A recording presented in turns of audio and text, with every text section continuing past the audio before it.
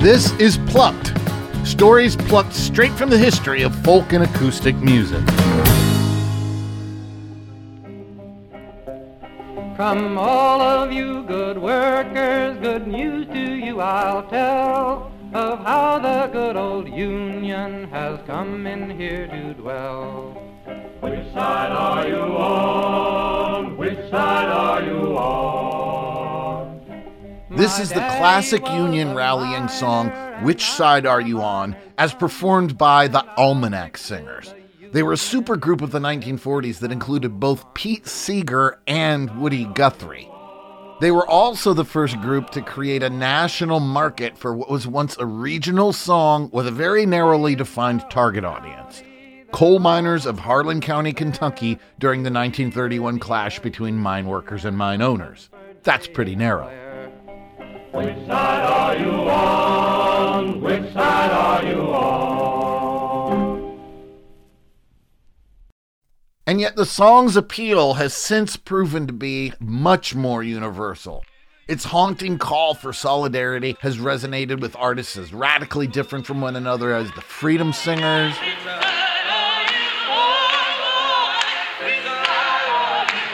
Billy Bragg, Which side are you on, boys? Which side are you on? Annie DeFranco, Which side are you on now? Which side are you on? Tom Morello,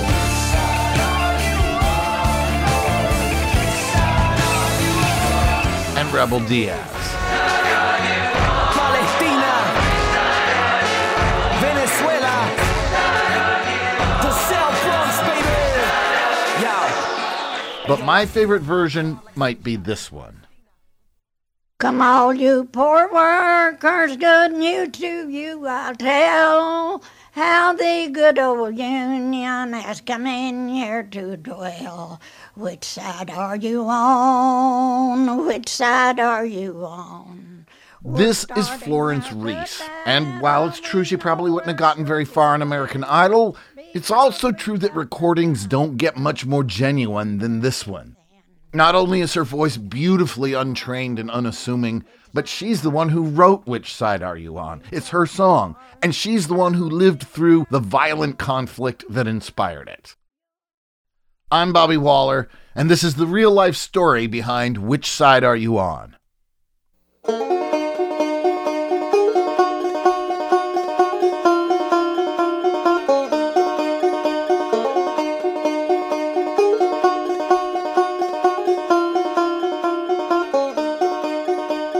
Florence Reese had been meaning to write a new song for a while now. That's the role she played in the movement. She wrote songs and poems about the hardships of coal mining and the need to band together to make life better. She performed them at union rallies and picnics and taught them to others so that her message of working-class solidarity could spread out over time and across county lines. Purveyors of folk music have long held sacred the largely romantic notion that their songs somehow help oppressed people. But for Florence Reese, that notion wasn't a romantic fantasy. It was her life. Florence Reese was the real deal. Which made her creative dry spell a bit out of character.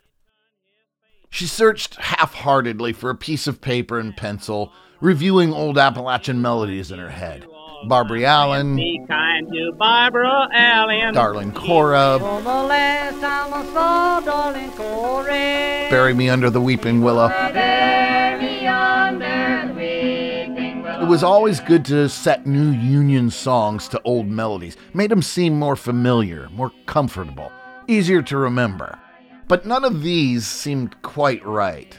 Pretty Polly, Pretty Polly, The Knoxville Girl, I fell in love with a Knoxville girl. Omi Wise. I'll tell you all a story about Omi Wise.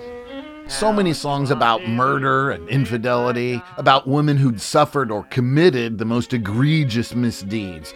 They were good songs, all right, but Florence worried they might bring about the wrong associations. This was a battle for hearts and souls, after all, so The Demon Lover and That High-Born Gal of Mine just wouldn't cut it. Florence's search for paper and pencil didn't take long in a one-room home, But her mission was only half accomplished. She'd found a pencil, or at least the remains of one, but paper was a scarce commodity in a coal miner's home. About the only blank paper they ever saw was the paper their meat came wrapped in, and they didn't buy much meat. Sam was a good husband, a hard-working man, but his salary as a rank-and-file mine worker didn't exactly provide ribeye steaks for him, Florence, and their 6 remaining children. The Reeses didn't eat their meat in patties or slabs, but in small flecks found in their greens, boiled down to soften them from their previous rock-hard states, and always mixed into something else that could cut the overbearing taste of salt that had been used to prevent rot, or, in many cases, to hide the rot that was already there. Florence put down the pencil. If the muse wasn't coming, she wasn't going to force it. Besides, she told herself, there are bigger fish to fry right now. Tension between mine workers and mine owners was at an all-time high, and because Sam had been an outspoken advocate for unionization since the strike of 22, the Harlan County Coal Operators Association had openly targeted him for retribution. And in Harlan County, retribution never came softly.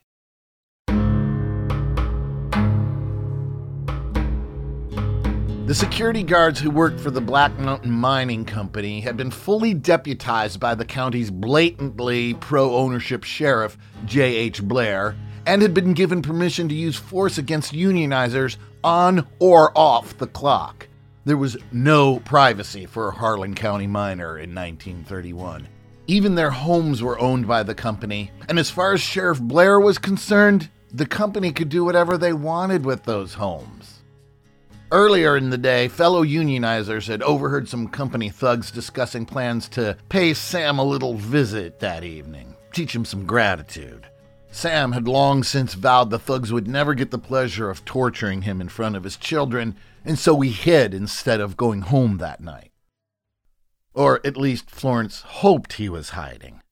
The union had cued her into Sam's plan, but there was no way for her to know if he had succeeded in that plan. Was he absent because he was hiding, or was he absent because he'd fallen into the wrong hands?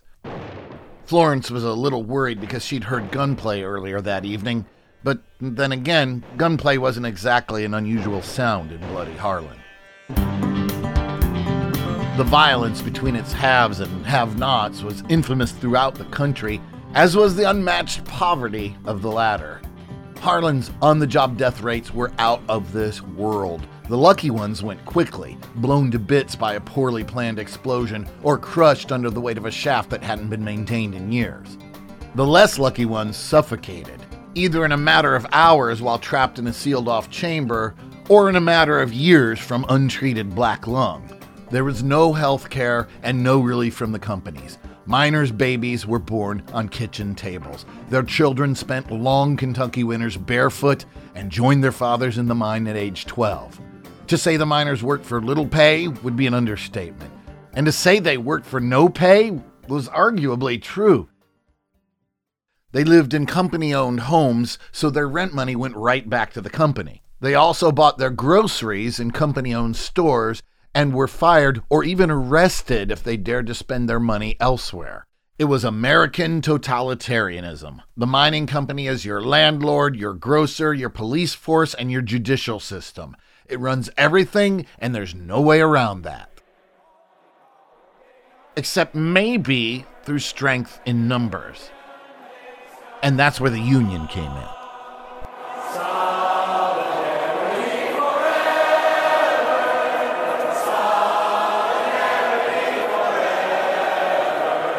It was easy for mine owners to ignore the grievances of individual laborers. If an individual worker complained, they'd just fire him and throw a fresher, more appreciative slab of meat down the hole. Presto changeo, problem solved. But what if the grievances didn't come from an individual? What if they came from thousands of unified individuals? And what if those unified individuals collectively agreed to just stop working? You could bring production to a halt, which would stem the flow of capital to the same people who've been stemming the flow of capital to you. You could hit the owners right in the only place they cared about, their pocketbooks. And at that point, they'd have no choice but to sit at the bargaining table with you.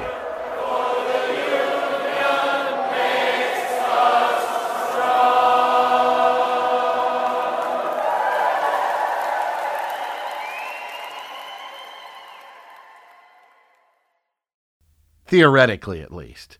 It hadn't quite worked that way in 22. The United Mine Workers of America, UMWA, had proven unequal to the government-backed firepower of Harlan's mine owners, and striking miners returned to work with no noticeable improvements to their quality of life. In the ensuing years, Florence's own father died in a mining accident, and her family's growing desire for effective unionization seemed more anachronistic against the backdrop of Harlan's crippling status quo and the seeming complacency of its workforce. But then, something happened. It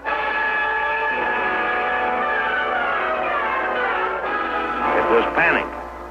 16.5 million shares of stock sold in a single day. The stock market crashed in late 1929, ushering in the Great Depression. Coal prices dropped drastically, and Harlan's mine owners compensated by cutting the salaries of their already impoverished workers by 10%. This was more than Harlan's workforce could take. Suddenly, miners who hadn't spoken up in years were incensed and ready to fight. Sam's position as a labor organizer became more and more crucial as more and more voices called for a strike.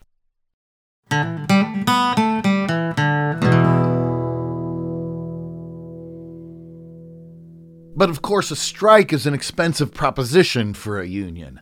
The Black Mountain Mining Company would fire strikers and evict their families from their company-owned homes, while Sheriff Blair's goons would beat the shit out of anyone who looked at them funny. This meant the union would have to find emergency food, housing, and medical care for hundreds, maybe thousands of people. The UMWA, knowing it wasn't up to the task, withdrew from Harlan altogether and was quickly replaced by the more communist-leaning National Miners Union, which advocated more aggressive tactics in the takedown of capitalist oppressors. The rise in local radicalism culminated in what became known as the Battle of Evarts, a brief but bloody altercation that occurred when striking miners ambushed deputies who were delivering goods to the non-union scabs the mine had hired to replace strikers. No one knows who fired the first shot, but when it was all over, 3 deputies and 1 miner lay dead, and the National Guard had to be called to quell the fighting. But they couldn't quell the resentment. While it's unknown whether Sam Reese had anything at all to do with the Battle of Evarts, that didn't mean anything to Sheriff Blair. 3 of his deputies were dead, and the union was going to have to pay for it. The cars pulled up to the Reese home just after sunset. Florence heard their tires on the gravel road and ordered the kids to huddle in the empty corner. The car doors slammed, and several sets of feet approached the house. Florence knew not to expect a knock. The door burst open, and a contingent of Black Mountain's deputized security guards rushed in, shotguns drawn. They demanded to know where Sam was, and Florence answered truthfully that she had no idea. She was at least as relieved as she was terrified, because if Blair's thugs really didn't know where Sam was, he was probably okay. They tried again. Where the hell is he? Never one to back down from a confrontation, Florence informed the guards that that kind of language isn't used in this house. There are children present. Convinced they'd get no cooperation from the famously indignant songwriter, they began rifling through the family's belongings. Florence had no idea what they were looking for. Union documents, she supposed, but the longer they went without finding it, the more frantic their searching became. They pulled drawers out of the dresser, turned them upside down, and kicked through their contents. The children quivered, and the younger ones cried as the guards unfurled blankets, pulled the sheets off the mattress, and then the mattress off the bed. Florence stood defiantly between the thugs and her children until, after what seemed like an eternity, everything the family owned had been overturned. With nothing left to ransack, Blair's thugs left as unceremoniously as they had arrived. The kids remained frozen in the corner, the small ones trying to slow down their breathing, and the older ones trying to remember to breathe at all. "Are they gone?" asked the oldest. They had listened to the footsteps traversing the drive and had heard the car doors open and shut, but no ignition had fired. The thugs were waiting for Sam. "Don't you worry, baby," said Florence. "What they want ain't in this house." "Is Daddy coming home?" asked the youngest. It killed Florence that even her littlest could figure out that the phrase, "what they want," referred to her daddy. But that was life in Harlan County. Rivalries were as plain as day, and even the babies could see who was out to get who. "Daddy's not coming home just yet," explained Florence, "but don't you worry about that neither. Your dad is a smart man, and he'll come home when it's right."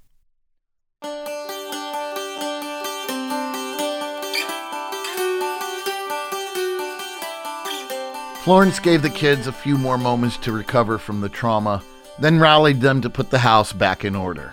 Her default for comforting the little ones was always to sing hymns, so, without thinking, she began singing "Lay the Lily Low." She'd always loved that melody, so much so that when she ran through the religious version of the lyrics, she started up on the secular version, which was called Jack Monroe. It tells the story of a young woman whose lover gets caught up in a war. She disguises herself as a man and calls herself Jack Monroe so that she can gain access to the arena of battle to check on him. Ho, lily, ho, ho, lily, ho. She finds him on a heap of corpses, but he isn't dead yet, so she takes him to a doctor. In the end, he recuperates, the two get married, and, as is rarely the case in Appalachian ballads, they live happily ever after. Ho, lily, ho, ho, lily, ho. No bad associations, no murder, no infidelity, no wicked women, and no women as victims. Just one determined heroine who braves the field of battle and would do anything to save the man she loves. Ho, lily, ho, ho, lily, ho. That's it, thought Florence. That's my melody. She rummaged through the remaining debris to find the pencil stub she'd held in her hand earlier that evening. There was still no blank paper, but she noticed one of her children rehanging a wall calendar and said, "Baby, let Mama have that for a minute."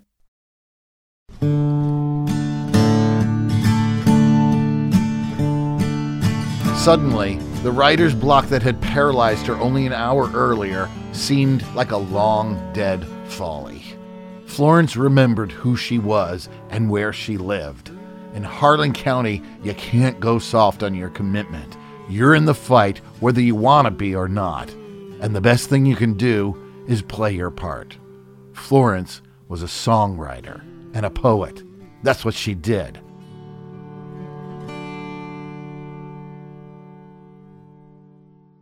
So she found a relatively untouched page on the calendar, and she began to write. My daddy was a miner, he's down in the iron sun. He'll be with you, fellow workers, till every battle's won. Which side are you on? Which side are you on? Now all of you know which side you're on, and they'll never keep us down.